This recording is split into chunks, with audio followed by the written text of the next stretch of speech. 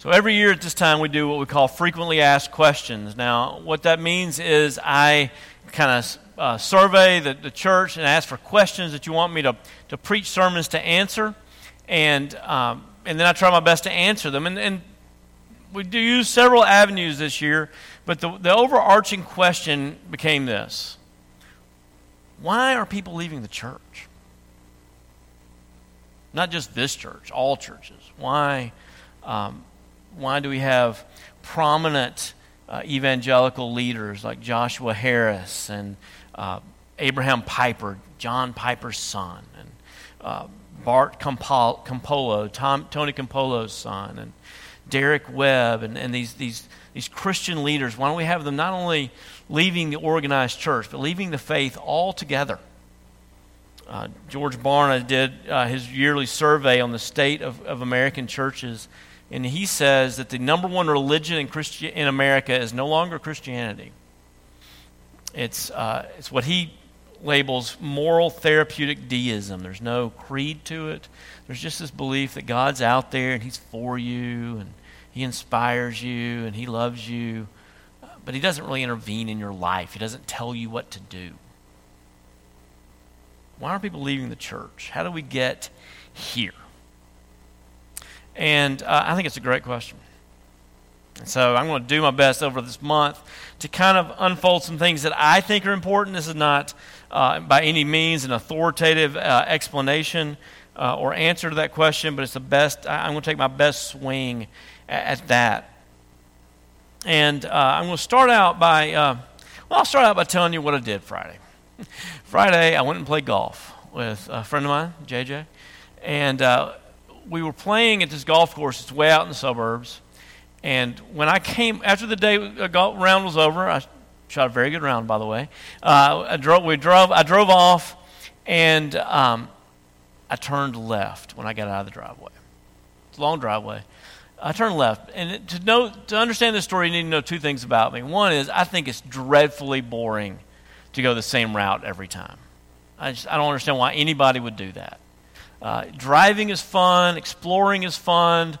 Going the way that you know is boring. Second thing, I have a terrible sense of direction. It's just awful. And when I came out of that driveway, I thought I was facing east. I was not. I was facing north. So the direction I turned was taking me further and further from my home. Plus, I just assumed, like most of Tulsa, there's going to be a road every mile and you can turn. This course was so far out, there were no more roads. And I just drove and drove and drove and drove. And finally, I was like, all right, I don't know where I'm going. Pulled up my phone. And the very first direction, when I pulled up the phone directions, it said, make a U-turn. Like, there's no place for you to turn. There's no fix-it spot coming. All you can do, you're going the wrong way. And I got lost because I didn't understand where I was starting. I thought I was starting facing one way. I was facing somewhere else. I didn't understand where I was. I think that's where the church got off. I think that's where we kind of got confused. We don't understand where we started. And we don't understand where we're going. So this week we're going to talk about creation. I'm going to answer. We've been doing this series for about 10 years through August. And we always, at the end of it, we put a phone number up on the screen. It's there now for people to text in questions. And one of my friends has texted in every week of every year, what about the dinosaurs?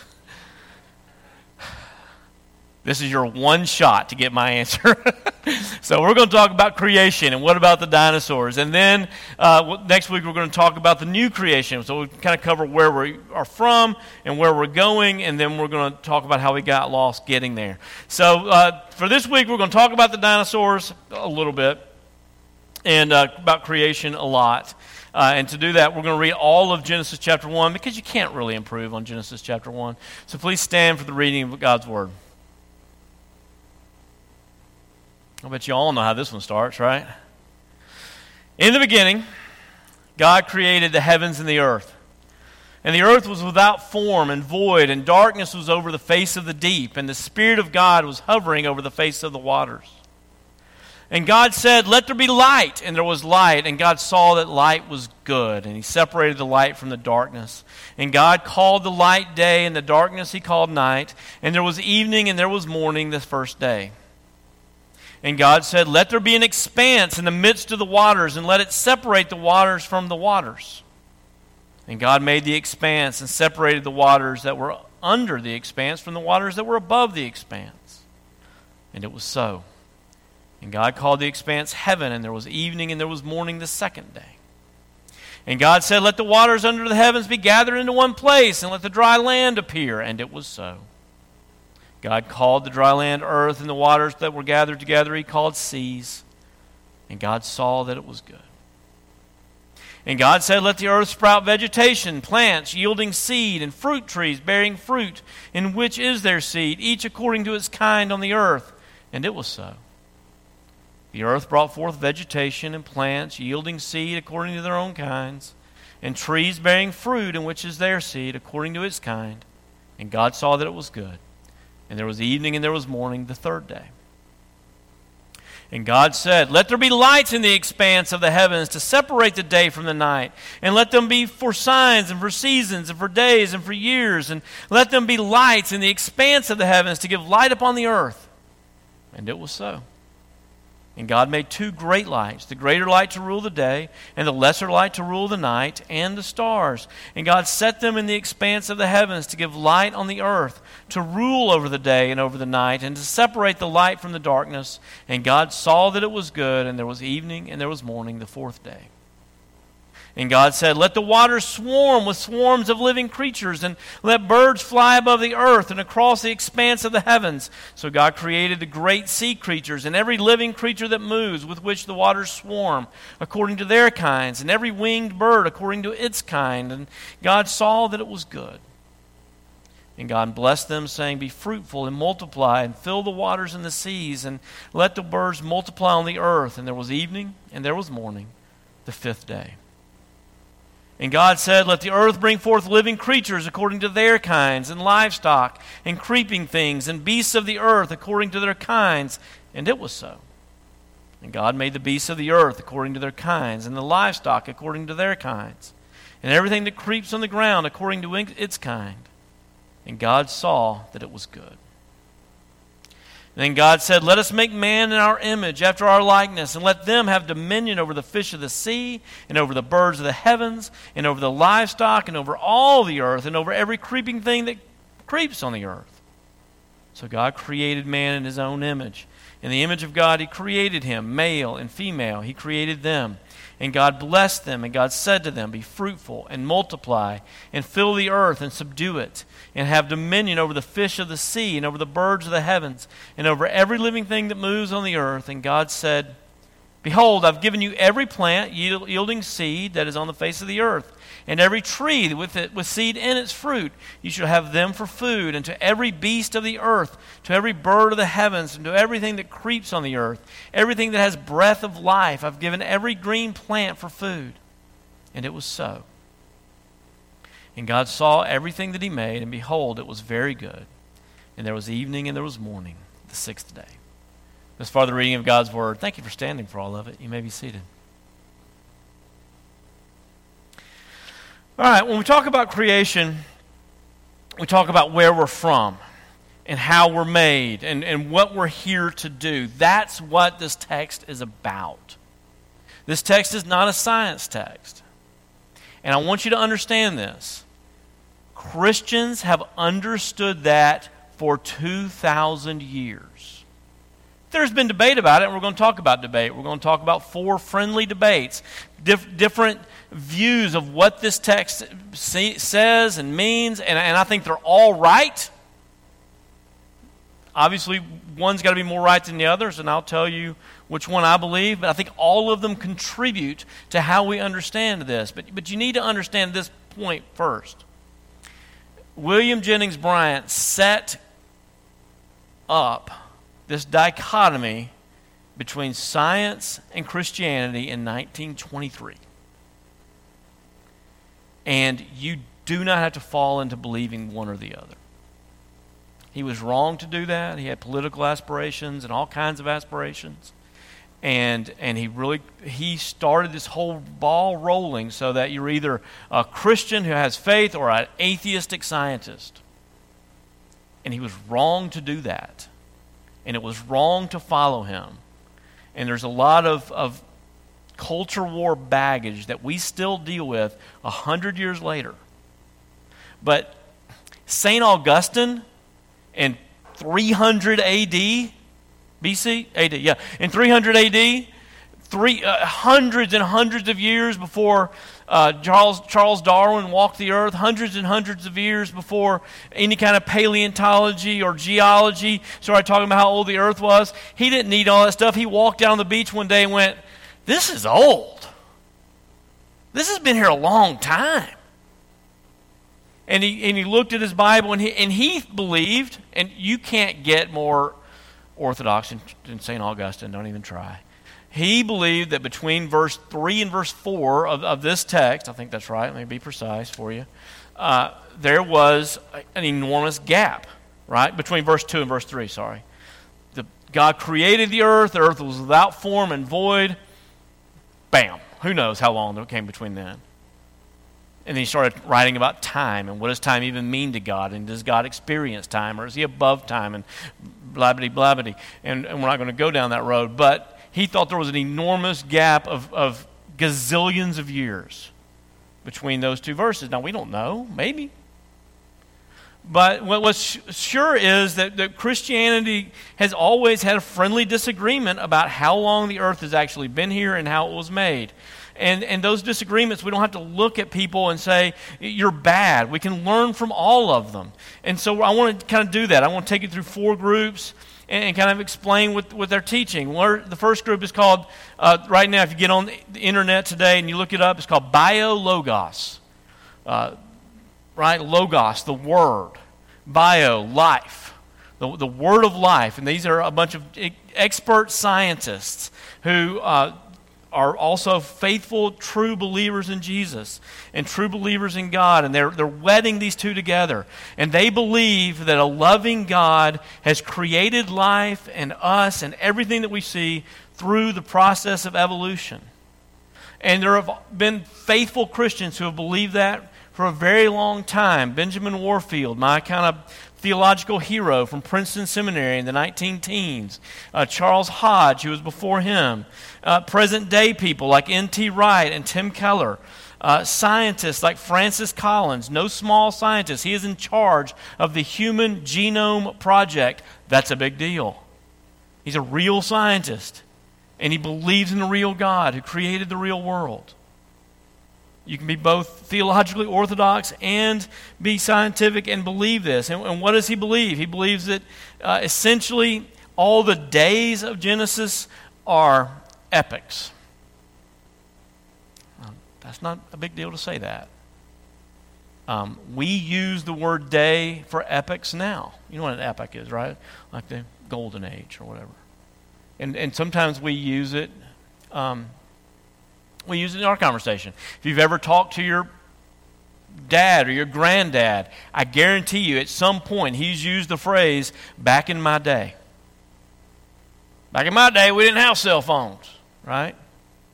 Well, is he talking about one 24-hour day?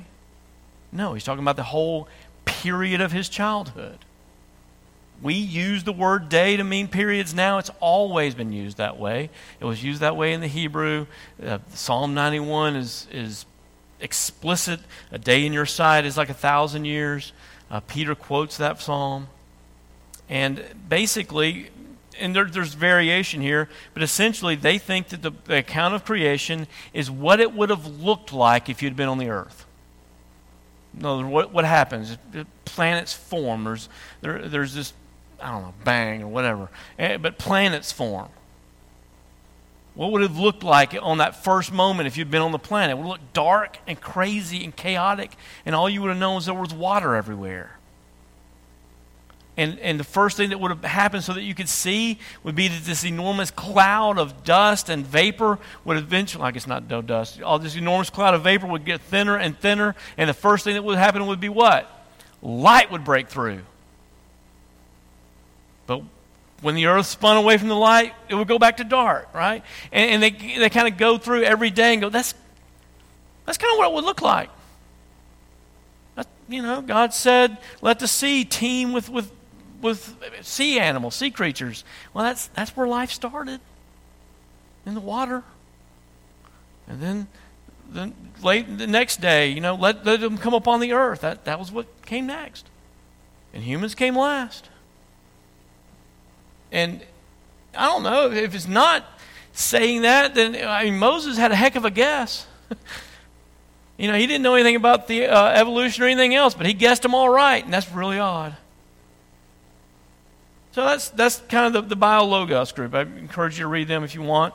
Their main contribution to us today is that they respect creation and the body and the complexity of nature, and they think because God is a consistent, good God, that nothing bad is going to come from exploring nature. We can trust it. We can trust science. Right now they're investing all their money to convince people to trust science to get us through this pandemic. They understand that mutations don't bring life. Mutations don't improve life. Mutations bring death. So it wasn't mutation. It wasn't chance that got us to where we are today. It was God at work making us beautiful by His design.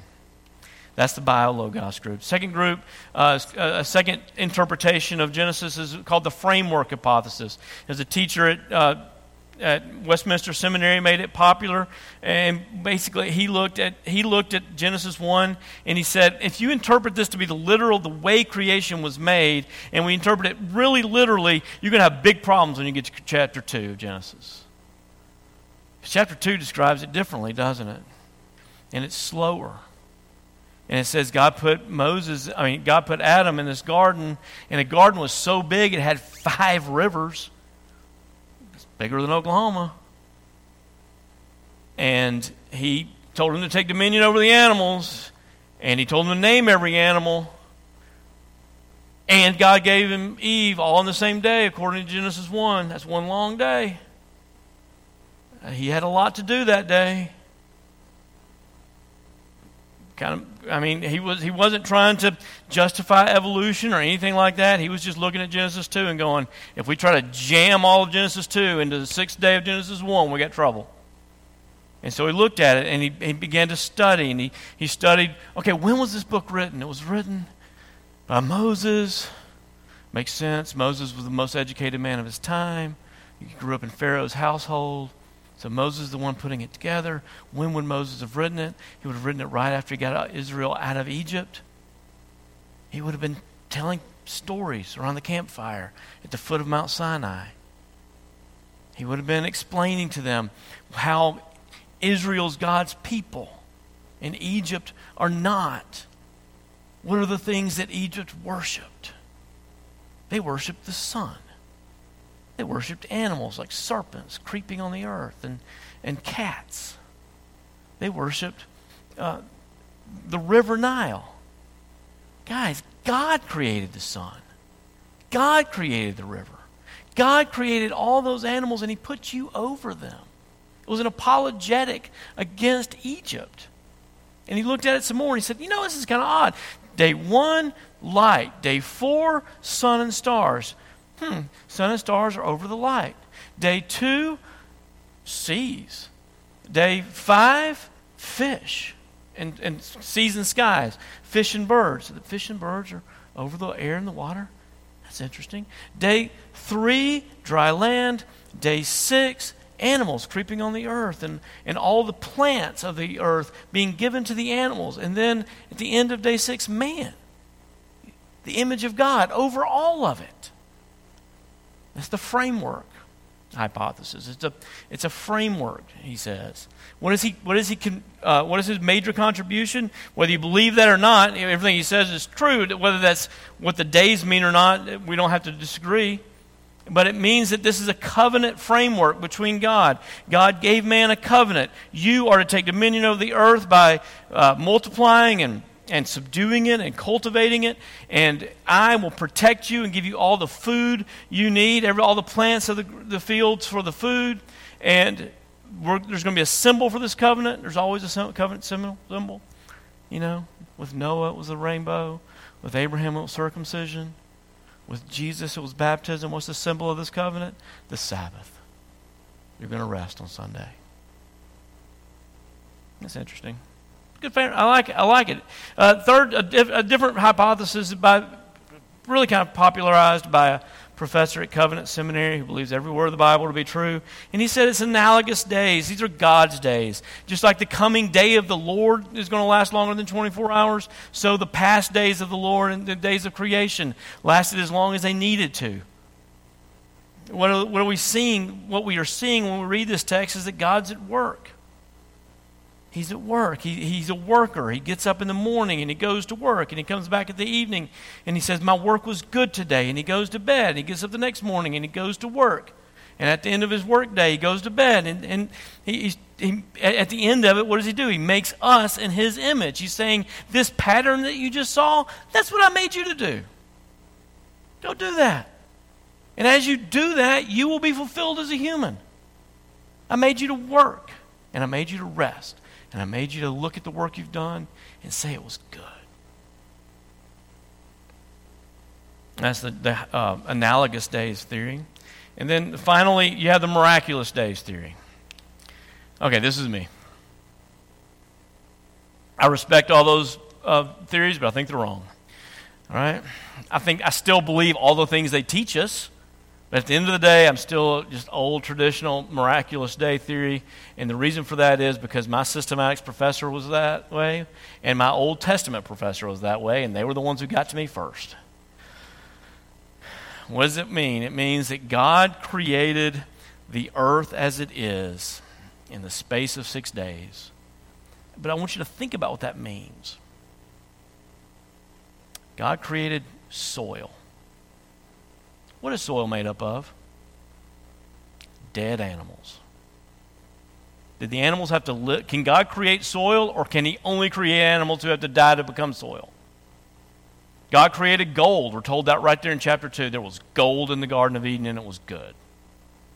Can God create gold, or does he have to create all the chemicals that go into it and wait for millions of years for them to develop? God created Adam. He didn't create a fetus. I don't even know where the fetus would have lived. There was no woman with a womb for it to live in. He created Adam. And the thing about miracles is they're not tricks. They're not cheap tricks. You can't figure them out. You could have studied Adam for days and never figured out that he was 1 day old. I think he probably had scars. He definitely had a belly button. He looked like he was old. Because that's the way God is. And it was a true creation. It wasn't a trick. And why do I like that? Why is that what I believe? What do we get from that? We get that death is not a fact of life. That's my problem with theistic evolution. It makes death a part of life, and I don't believe that.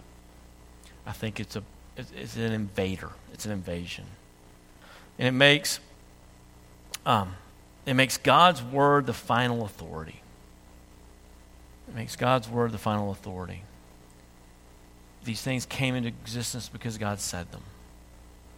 And he said light, and there was light.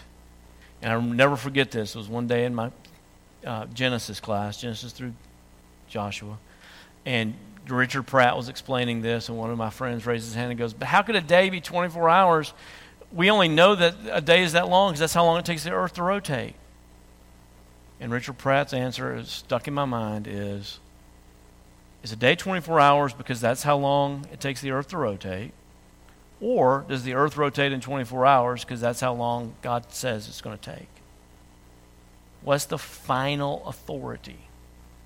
Now, you can believe God's word is the final authority and still believe all the other things. But for me, that was a closing argument. And I think it makes God's word the final authority. Now, what's the big problem for me? What about the dinosaurs? I don't know. That's your answer to that question. The world was very, very, if we believe the Bible, which I do, then the world was very, very, very, very different before the flood with Noah. Right? People lived a really long time. Maybe that's how, maybe before the flood, the earth was more convenient for dinosaurs to live in? I don't know. Maybe day 6 lasted a really, really, really long time. I don't know. Apparently they lived. Maybe God created fossils to confuse people. But I don't think so. I don't think he would do that. So that's what we believe about creation. It's not in any way contradictory to science or for science, but it is from God's Word. Those are things we're free to debate, but what are we not free to debate? We're not free to debate the supernatural birth of the natural world. The first 4 words, in the beginning, God. God was already here, and He is the source of everything that is here. You're not free to debate that. That's why I had Josh read that very strange call to worship, which we're looking at going, that's not a call to worship. Well, it's not. But I needed that verse to be in the Bible. I needed that verse to be in the bulletin. It was already in the Bible. I had nothing to do with that. I needed that verse to be in the bulletin, right? By faith we understand that everything we see came from what cannot be seen. And I want to sit there for a second. I want to ask you if you really believe that. Because it's hard. And most people don't. Most people, including many who call themselves Christians, believe that God is locked out of this, what we call the real world. He's in the spiritual world. He loves us. That's where we get our self-esteem. He inspires us. He encourages us. He guides us. But He cannot touch us because He's not physical. That's what most people believe, and it might be what you believe. And it is hard. I think it takes a miracle. I think it takes a small miracle in every one of our lives, a rebirth, to believe that God can create material. Because He's real. And that is kind of the beginning point of all faith. That's not from me, that's from Hebrews, right? That's where it starts. This belief that God has always been and He is the source of everything there is. And if you don't believe that, then you don't believe He can be incarnate. You don't believe He can raise the dead. That means He can't raise your body. And that's where we start. Can God affect the physical world? Can He be the source? And that is faith, and that requires trust, and I think that requires a miracle. And the second thing that we absolutely can't debate, we can't debate that God created all things good. I think it's a stress in the text, don't you? He says it 7 times. Repetition, that's what Hebrews do. Created it and it was good. It was good. It was good. It was good. It was good. It was good. It was very good. Why is that important? Either God created a good world, or He is a sadistic, evil tyrant, and I don't want anything to do with Him. If He created the world like it is today, with the powerful extorting and abusing the weak, with sickness and death being the final judgment of us all, I don't want anything to do with a God like that. If the Bible's true, I want everything to do with this God. He's good. And He created the world good. And yes, as we turn over 2 chapters, we see how it all got corrupted. But you see, if you can't trust Him, if you can't believe Him to create a good God, a good world, ultimately you're not going to trust Him to fix this broken world. He's good and He can be trusted. And one of those things matter. Final point. One of those things matter. I kind of answer them 3 ways. One is, because He's real, because He spoke this world into existence, He can speak to us. He can speak to us. If He can create all things out of nothing, He can speak to us clearly in a way that even sinful humans get right. So Hebrews 11:2, whatever it is, that really kind of answers your questions about the Bible, doesn't it? If God can speak all things into existence, He can speak to us in a way that we understand. He can give us His Bible. He can give us His Bible truly. If he can't, then he can't. And that's the place where temptation comes, right? Look at chapter 1 and lay it against chapter 3 someday. What do you see? Over and over again you see, and God said, and God said, and God said, and God said, and God said, and God said. And every time it says God said, it says, and it was. What's the first thing Satan says to Eve? Did God really say? You think God can speak? You think his word matters? And that's the temptation we're all under all the time. Did God really say this? Did God speak his law into existence? And that brings up, I think, the first step. All of this leads to this point. I think the first step of people stepping away from the church is that they are separating God's character from his law. We have separated God's character from his law. Every one of us have. If we believe in creation, if we believe that a good God spoke a good world into existence, then we can trust that his word, his law that flows out of his character is not some kind of holy moly obstacle course. Holy Moly is a stupid show on NBC that it's putt-putt golf, and then you have to run and go get your ball. And you have to go through these little obstacles like this big windmill. There's always a windmill on a putt-putt golf course, right? But this one's huge, and you have to run under it, and it's going to knock you into the water, and it's always going to knock you into the water. And that's kind of how we look at God's law. It's just like this big obstacle course, and it's a windmill. It's going to knock me into the water or knock me into hell. If you don't believe he's good, then sure, maybe it is an obstacle course. But if you believe he's good and he's our creator, then he knows how we're designed to function. Right? And he's good, so he's given us this law so we'll function correctly. And some of us are broken. All of us are broken. And that means there's some of God's laws that are easier to keep than others. And sometimes it feels like every cell in our body says, God's law is unfair and unkeepable for me, and I'm different. And if you're a compassionate person, you're tempted to say, yeah, you're right. God's law is not for you. You are different. My brother almost died from pancreatitis about 10 years ago. And more than 10 years ago.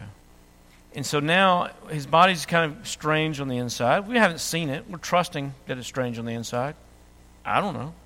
By faith, we're accepting the word of his doctors that if he ever eats beef again, his body's going to start creating this enzyme that will digest his own organs. You don't want that. That sounds bad. Every time he smells steak, every cell of his body says, I need that. And he has to either trust the doctor or trust everything that comes natural to him. Because the doctor says it's poison. And sometimes, a lot of the time, whenever we are tempted, we have to either trust everything that feels right and healthy and correct, or trust God's word who says that it is poison. And that is always going to come back to, did he make me? Does he know me? Can I trust him? And that's why the incarnation and the sacrifice of Christ are so important. Because if he really died for me, then I can really trust him.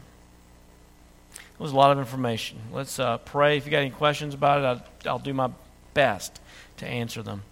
We got the rest of the month to go through. Let's pray together, sing a song about creation, and then answer some questions. Father in heaven, Lord, we can't believe that you created this world except for your work. So would you give your Holy Spirit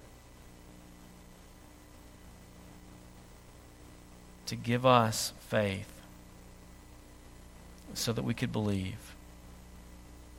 We pray in Jesus' name. Amen. If you have any questions, I'd love to. I'll take my best to answer them. We'll go till 10:15.